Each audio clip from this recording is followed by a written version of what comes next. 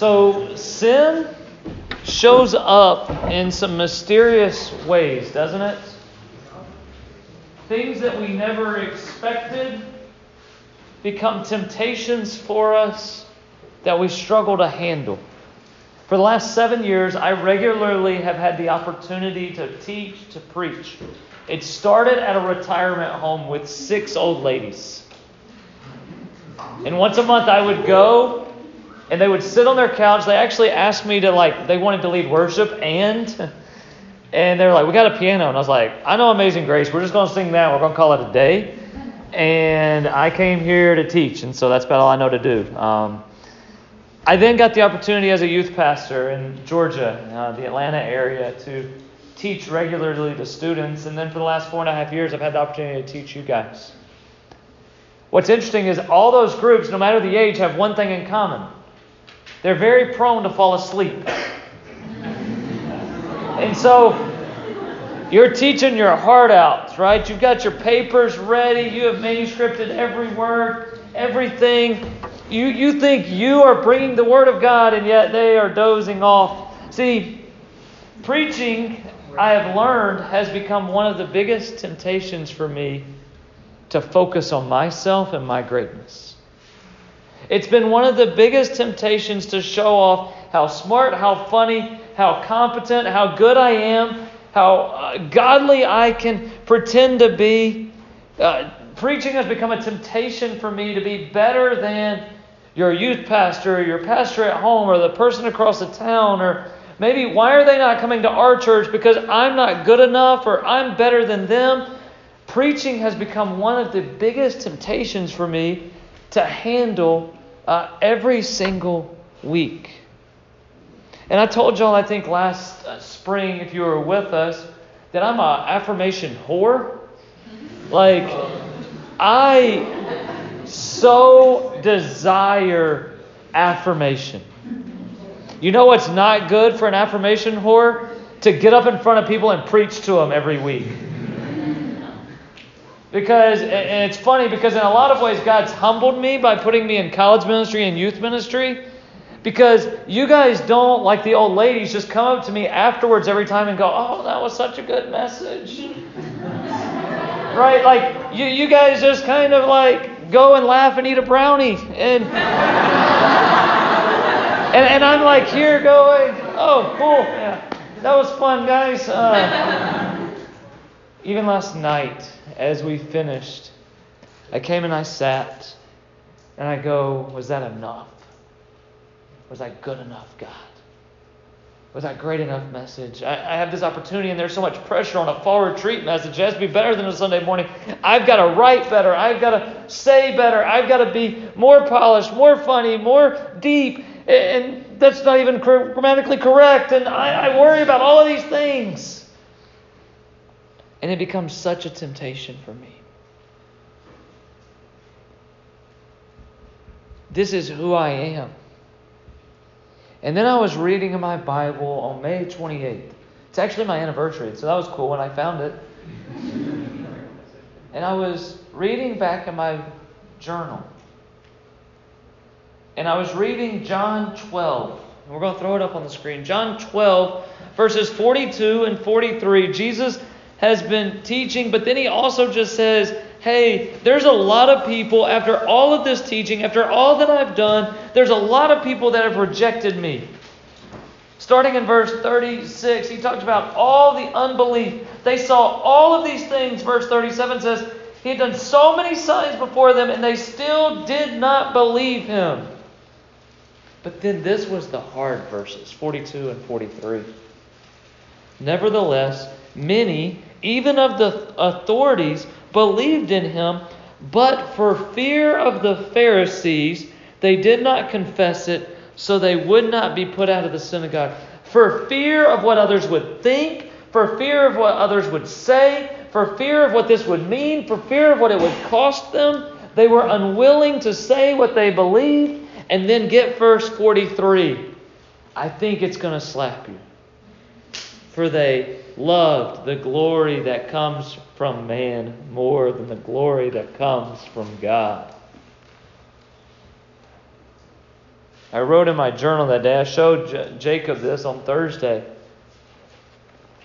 I wrote at the end of that journal entry, do I desire to impress people? Because that's in me, right? But do I desire to impress people with my godly gifts or my godliness?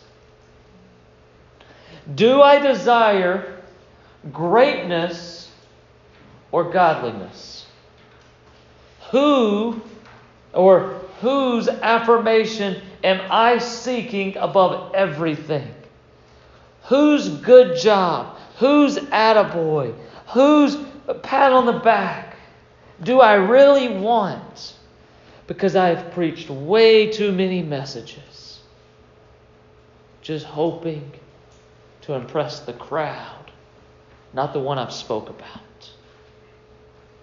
Do I desire the praise of men or the praise of God?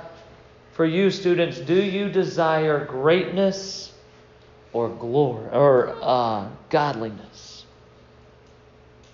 It's a tough issue. See, because when I preach, I have to challenge myself, what is my aim?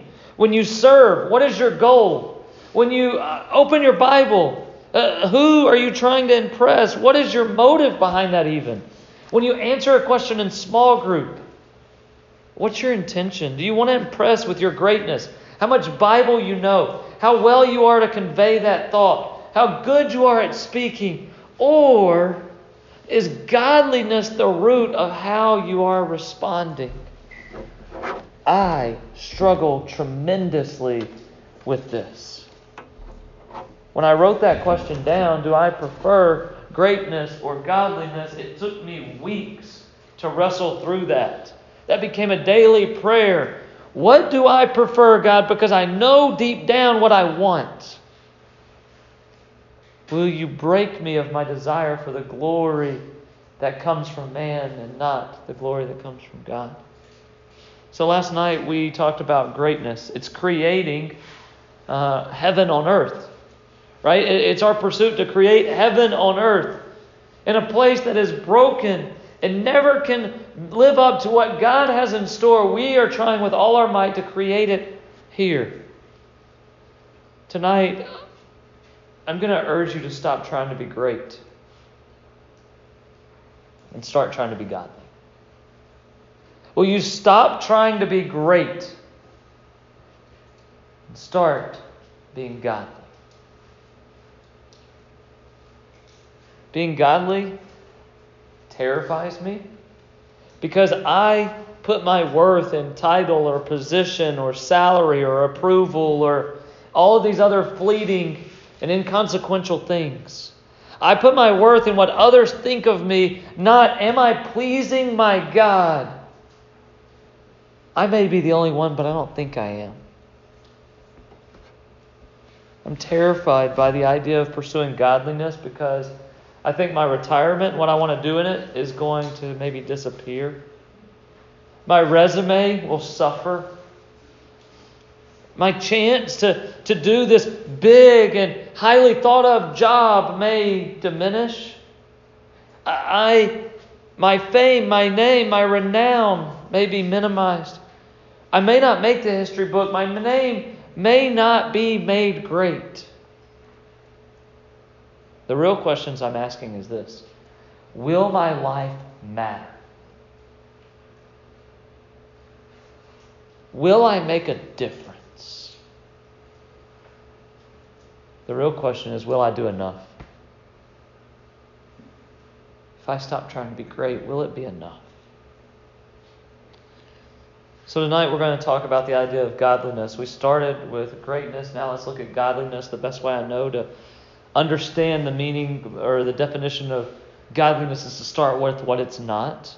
So ungodliness, and I didn't put a lot on the screen, son, I'm sorry. Ungodliness was defined this way. It's a great definition by Jerry Bridges. He says, living one's life with little or no thought of God. Living one's life with little or no thought of God, of His will, His glory, or even my dependence on Him. I'm living my life with little or no thought of God, about His will, His glory, or my dependence upon Him. To shorten it, here's what I say. Ungodliness is not needing nor desiring God. I was explaining to Carlin this idea, and I said, ungodliness, it's weird because we think of it as just this terrible thing, but really it's not a terrible person. It's just somebody that lives their day just going, I don't really need God. I can take care of this myself. I can handle all of my own dreams. And as we were sitting on our bed, and I told Carlin, I said, so I'm going to be teaching about this at Fall Retreat. I said, ungodliness is just little or no thought of God. And she stopped me. She said, Jordan, that is my sin. That is the thing that I wrestle with. You put into words, not me, Jerry Bridges. You put into words what I've never been able to describe. Because I'm not this vile, terrible adulterer. I'm not this person addicted to this substance. I'm not just like this awful slanderer or gossip. That I can do all of those things. Well, the gossip and slandering part. Like, I do some of those things, but that's not like, I don't just feel all the time just bad. But she said, that's me. Little or no thought of God. And see, most of you wouldn't think of Carlin as a terrible and vile person, right? I mean, the Calvinists in here would say, well, absolutely she is. But the ungodliness, she says, this is me. I am little or no thought to who God is or what He wants to do. And here's the deal. Ungodly people can live good lives. Ungodly people can use their godly gifts. Ungodly people are religious even. We have accepted ungodly people into our churches and we tell them they're doing great. But godliness is this. It is devotion to God that leads to living a pleasing life. Okay? We're going to unpack that. Godliness is devotion to God that leads to a life pleasing to God. It's a love that changes how I live.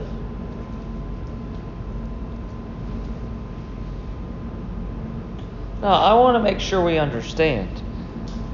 Godliness is not a way to earn our salvation. We read in Ephesians 2. I hope on that question you said, I play no part in my own salvation, but only because God chose to love me, that He loved me first, and that He gave His mercy when I didn't deserve it one bit to me. Godliness starts in a love for God. Not to earn favor or to earn His love, but from response to His love. It doesn't save us, but it does calls us to please God in how we live. Exodus and Leviticus will talk about the sacrifices to God, right? They would kill a lamb and they would give God, and they would burn the fat on the altar. Tonight, I don't know if you walked in the kitchen, but I was like putting all the rendered fat into that meat that we cooked. There was a 2-liter jug of fat. And without that fat, the flavor wouldn't have been there. The food would not have been as pleasing. Now that grosses some of you guys completely out. And if you saw it, it looked like Jell-O. Don't make me thirsty. But this fat is pleasing to God. This aroma is pleasing to God. It shows our devotion to Him when we live a life that pleases Him. Let's put it in language or an idea that you understand. I love my wife. So as a result, I naturally do things that please her. Or at least in my best intentions, I should do things that please her. I should try to make her happy. I should try to show her love. I should do what honors her. And yet in my sinfulness, I always tend to do it halfway. She wants to watch a movie, but I don't want to watch the movie she wants to watch. I say, hey, let's go out to eat, but I'm not really feeling the 2 places you suggested. I want to get you a gift to show you how much I love you, but the real thing I want to get's kind of expensive, so I'm going to just kind of dial it back a little bit. Hope you like this, right? Maybe I'm the worst one. Y'all aren't bad like this. But how often have we treated God in a similar fashion? We stop short of godliness, and we hope that He accepts or is pleased by our goodness. We say, well, godliness is pretty costly, so I'm just going to be really good. I'm going to be nice. I'm going to be kind. I'm going to be generous. I'm going to be serving. I hope that's enough, God. Are you appeased now? Well, we stop short of godliness when we say, I'm just going to use my godly gifts. But I've shown you, I can manipulate preaching into a place to just provide me affirmation. You can manipulate hosting. Maybe you have this gift of hospitality, but you can manipulate it into, well, I am known by everybody in town to have the best recipes, to have the best house, to be the best host. I've even had people in our churches before who they write a check to the church and say, here, use this as a scholarship for a camp or for a retreat. And then they call me 2 weeks later mad. Why? Because they didn't get a thank you note. They didn't get the affirmation. They didn't get the applause. They didn't get the credit for what they had done. Because we miss it. We stop short of godliness when we just choose to be religious. That was the Pharisees' problem. They just wanted to do all these things to honor themselves. But David in Psalm 51 knew this in Old Testament days. Right after his falling with Bathsheba, what does he say? You don't want just tons and tons of oil or tons and tons of sacrifices. You want a broken and contrite heart. You want devotion to you first and foremost that leads to a life that is pleasing to you. Action without devotion is not godliness. That's religion. And how many of us have settled for religion rather than godliness? So I ask you that question again. Do you want to be great, or do you want to be godly? It's not easy to answer. You can nod with me right now and go, yeah, I mean, you know what I want. But are you willing to accept the ramifications? Are your parents willing to accept the ramifications? When you choose godliness and not greatness. So this semester's been really humbling to me. Okay? So we started off with, if you're a freshman, you did virtual orientation. I wasn't standing outside of Dunkin' handing you a card. Okay? Last year we gave out 1,500 cards over the summer. This summer we didn't get to go to Impact. If you're a freshman, we didn't get to meet you at Latham Springs and have our awesome table and tell you about our church and, all of that good stuff.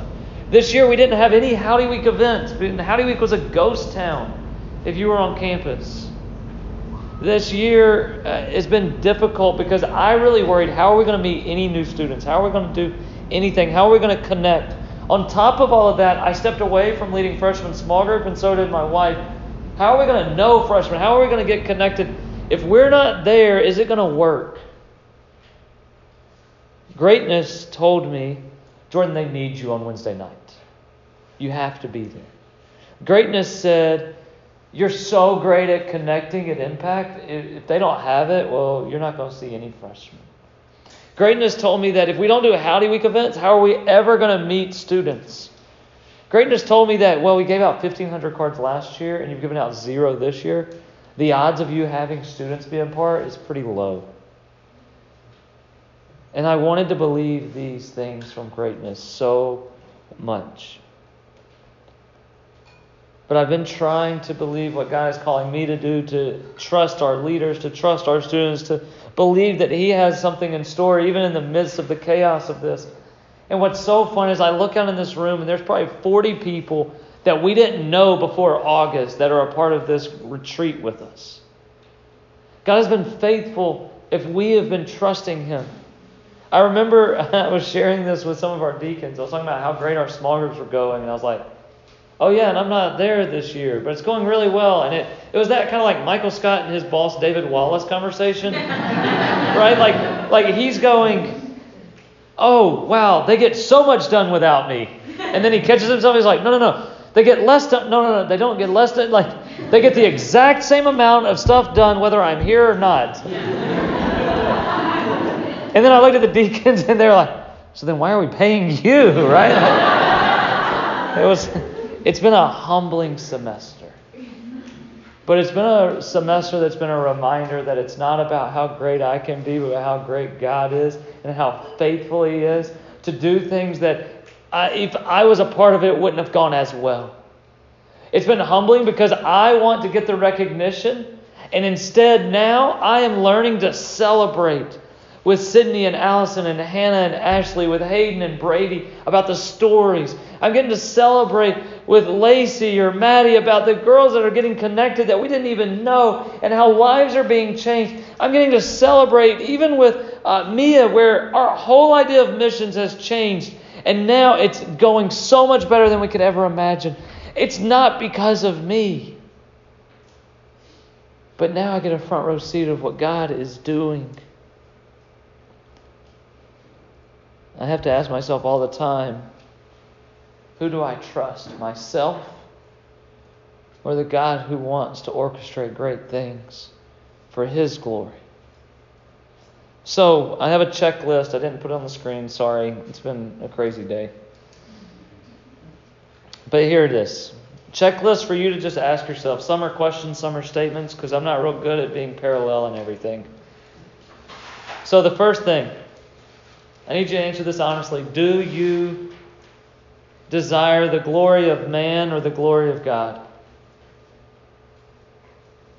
John 12:43. For they desire the glory that comes from man more than the glory that comes from God. How do you answer that question? Because if I am still bowing down to the God of affirmation, I'm going to turn back to old ways, turning tricks for attention, approval, and affirmation every single day. The second thing, do you actually desire God?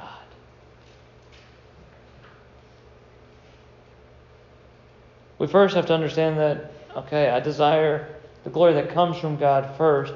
Now, I have to be honest, if godliness is devotion that lives a pleasing life, do I actually desire God? Psalm 42, 1 and 2. As a deer pants for flowing streams, so my soul pants for you, O God. Do you resonate with that at all? There's many days I don't. There's many days I live my life in ungodliness, with little or no thought. But hear the psalmist. My soul thirsts for God, verse 2, for the living God. When shall I come and appear before God? We learn in the rest of that psalm, he's experiencing difficulty, but difficulty does not deter him from devotion. I wish it was the same for me. Do you pant? Do you thirst? Do you long for His word and His wisdom, for His feeling, for His satisfaction? Third, so do you love the glory that comes from man or God? Do you actually love God? Third, will you surrender your life to Him? 1 Corinthians 10:31, it's a verse many of you have heard. So whether you eat or drink or whatever you do it all for the glory of God. Great. We like that verse. We missed the context. Paul has got a problem because the people don't know whether they should eat or not this food that's sacrificed to idols. Paul says, hey, honestly, you can eat it. It's fine. But I know some of you, your consciences won't allow it. Some of you go, no, that I can't handle that because it's going to that God. And he's like, well, that God doesn't exist. But they say, well, I'm still struggling with that. So Paul shares his opinion, but then he gives a mandate that's more important. Here's his mandate. I don't care what you do. Eat or drink, don't drink or don't eat. I don't care. Here's what I care. Do everything that you do for the glory of God. So students, I don't really care what you major in. I'll ask you because it's a good conversation filler. I don't really care which job you take. Can you be a doctor? Yes. Can you make $1 million? Yes. Can you become famous somehow? Yes. My question is not, can you do those things? The whats are fine. The why is what I care about. Why do you want to make $1 million? Why do you want to become a doctor? Why do you want that fame and glory? Why do you want that prestigious job? Why do you want to marry that person? Why do you want what you want? It's the question we asked last night. Those things aren't inherently bad. We need doctors, especially Christian doctors. We need dentists and vets, I think. We need engineers. We're not really sure what any of them do, right? Like, I was an engineer for a year. I don't really know. They study science. They're good at math. And then they go work a job that they try to explain and we just glaze over. But they make good money. So, like, that's... I think that's not a real reason. But, so, I don't really care what you do. What I care about is, are you doing it for the glory of God? Are you doing it for His glory and for the world's good? That's what we forget. Final thing on the checklist, we're still doing that, so we're going to keep going, is this. This is the statement one, not a question. Godliness requires training.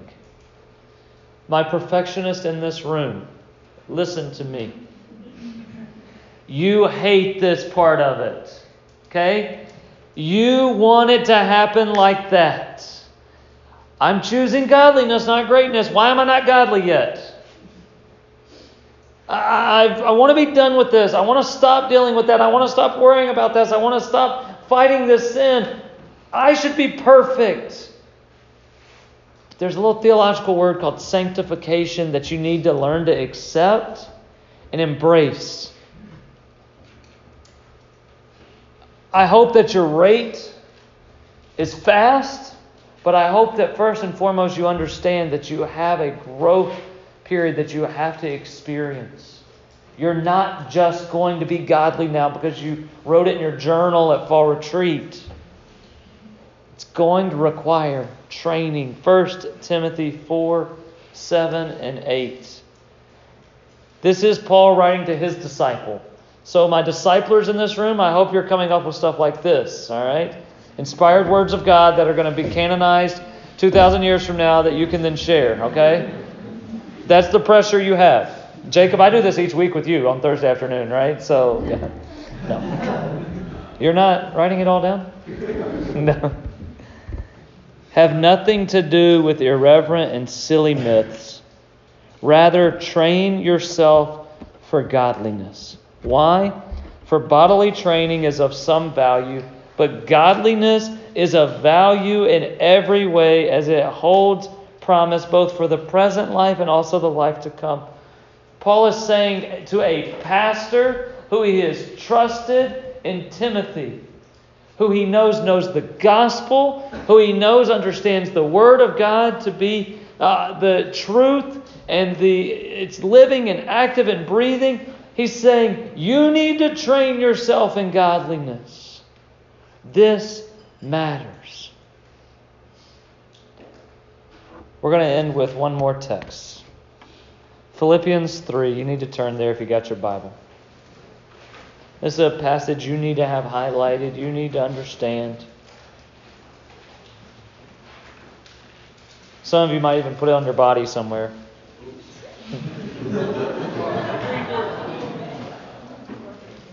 Philippians 3. Paul ends verse 3 with put no confidence in the flesh. Put no confidence in your greatness. Put no confidence in how awesome you are. Put no confidence in your fortune, your fame, your freedom. What does he say? Though I myself have reason for confidence in the flesh also. He's saying, I don't put my confidence in it, but if I did, I'm better than you at it. And then he starts showing his resume. He says, if anyone thinks he has reason for confidence in the flesh, I have more. You think you're great? I'm greater. What does he say? I was circumcised on the 8th day of the people of Israel, the tribe of Benjamin, a Hebrew of Hebrews. As to the law, a Pharisee. As to zeal, how passionate am I for God? I was killing these blasphemers that were in the church. That's what he's saying right there. As to righteousness, how good am I? Under the law, blameless. You think you're great? You ain't got nothing on me, is what Paul is saying. But hear him throw aside his greatness for godliness. But whatever gain I had, I counted as loss for the sake of Christ. Because his devotion to God is more important and is leading now to a life that is pleasing to God. He doesn't have to earn it all. He doesn't have to flex what he's done. No, I count all that as loss for the sake of knowing Christ. Indeed, verse 8, I count everything as loss because of the surpassing worth of knowing Christ Jesus, my Lord. For his sake I have suffered the loss of all things. Counted, and I'm going to put a Jordan thing in here. I've counted my greatness as rubbish. My perfection that I show everybody else. My GPA. My bank account. My major. I've counted as rubbish in order that I may gain Christ. Paul is saying, my greatness is not great enough, but my Christ is more than enough. But do we believe that? Verse 9, and be found in him, not having a righteousness of my own that comes from the law, but that which comes through faith in Christ, the righteousness from God that depends on faith. He's saying what we read in Ephesians 2. I'm not trusting in myself. I'm not believing that I can save myself, but only what God has done. By grace, through faith, I am saved. This is not a work that I may boast in, but a work that I just look at my Savior in thankfulness. And then verse 10 starts with that I may know him. This week I was introduced to the Amplified Bible translation. You can find it on Bible Gateway, probably in the YouVersion. What it does is it kind of like just gives us some extra phrases to understand what the point that's trying to be made. And this is what it says, that I might know Christ, that I might grow with him more deeply, that I'll experience him, that I will become more thoroughly acquainted with him, that I might understand the remarkable wonders of his person more completely. That's the knowledge of Christ. So I want to end with an analogy. Back in the day, hopefully you're not too young to understand this. Back in the day, you could go to a store and you could give them this like rectangle. It was called a check. You carried like 30 of them in a book, and you would give them whatever amount of money you wanted on this check. So the cashier would ring you up and you could just write a check and it became what you wanted. You could buy cars and houses and televisions and groceries with these checks. But there's a scary thing that happens when you lose your checkbook, because a blank check floating out there can be very powerful. I thought about, but I don't have checks anymore. Just like having a blank check, and I would probably pick like a nice person in here and giving it to them and saying, here's a blank check. You can have whatever you want. The nice person probably takes $5, maybe $50 because of peer pressure. Davis in the back tries to write 5,000 on it, just hoping. Hey, look, any store in the mall, man. Any store in the mall, you can go and just spend it. GameStop can get all of my money for you. But you would give this check. And if I gave you a blank check, you could just write it for whatever you thought I had in my account, so it could all be yours. When we choose godliness over greatness, what we are saying is, God, we are giving you our whole life. Everything we are, everything we have. And essentially, we're giving you a blank check. Spend us how you desire. Spend me in a way that pleases you.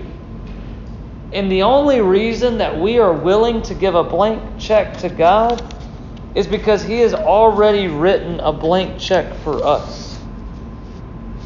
A check that has covered every bit of my sin, every bit of what I deserve, everything that I have done wrong. He said, no, it is covered. There's no limit to the love that I have for you. And so we, if we're willing, put a blank check on the table. And here's the scary thing. Just like losing your checkbook at a random store terrifies everybody. When we give God a blank check, here's what we fear. It may change your major. It may change your relationship status. It may change the country of your residence. It may change what you're going to do with your life. It may change what job you take. It may change what goals you have, what dreams you have. It may cause you to be uncomfortable. It may cause you not to experience everything that you had in your 10-year plan.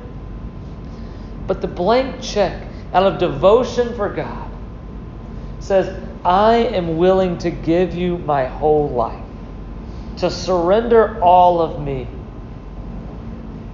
And honestly, it's to a person that we should trust. If we trust Him as our Savior, why can't we trust Him as our Lord? To lead our life. Why do we have to take the reins? Why do we have to be in control?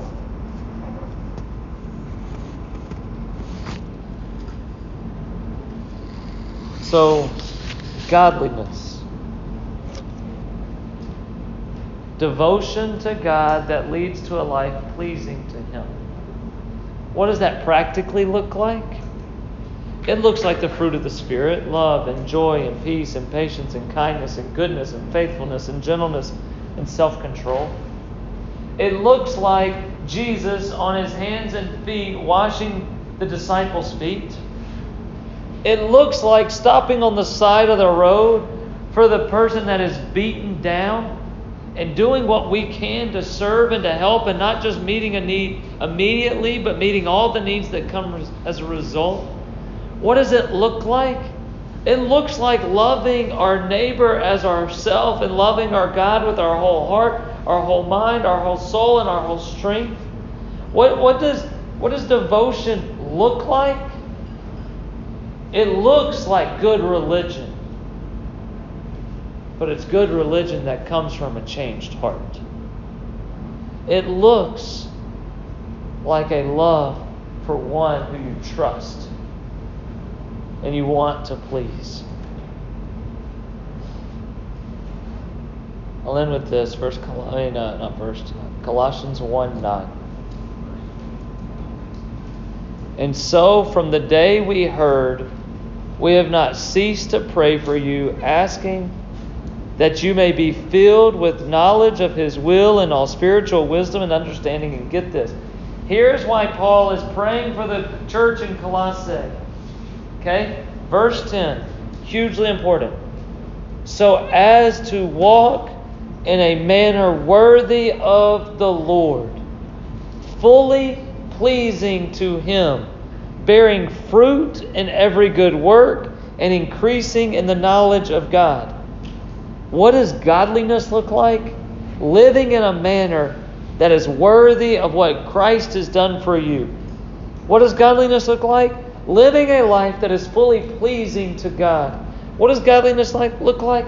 Bearing fruit by how we live, and finally growing in our knowledge because we love God. You guys, I hope, see and understand, even though I throw under the bus all the time, that I love my wife. Last night I was laying in bed, and the thing that I just kept thinking is, I just miss Carla.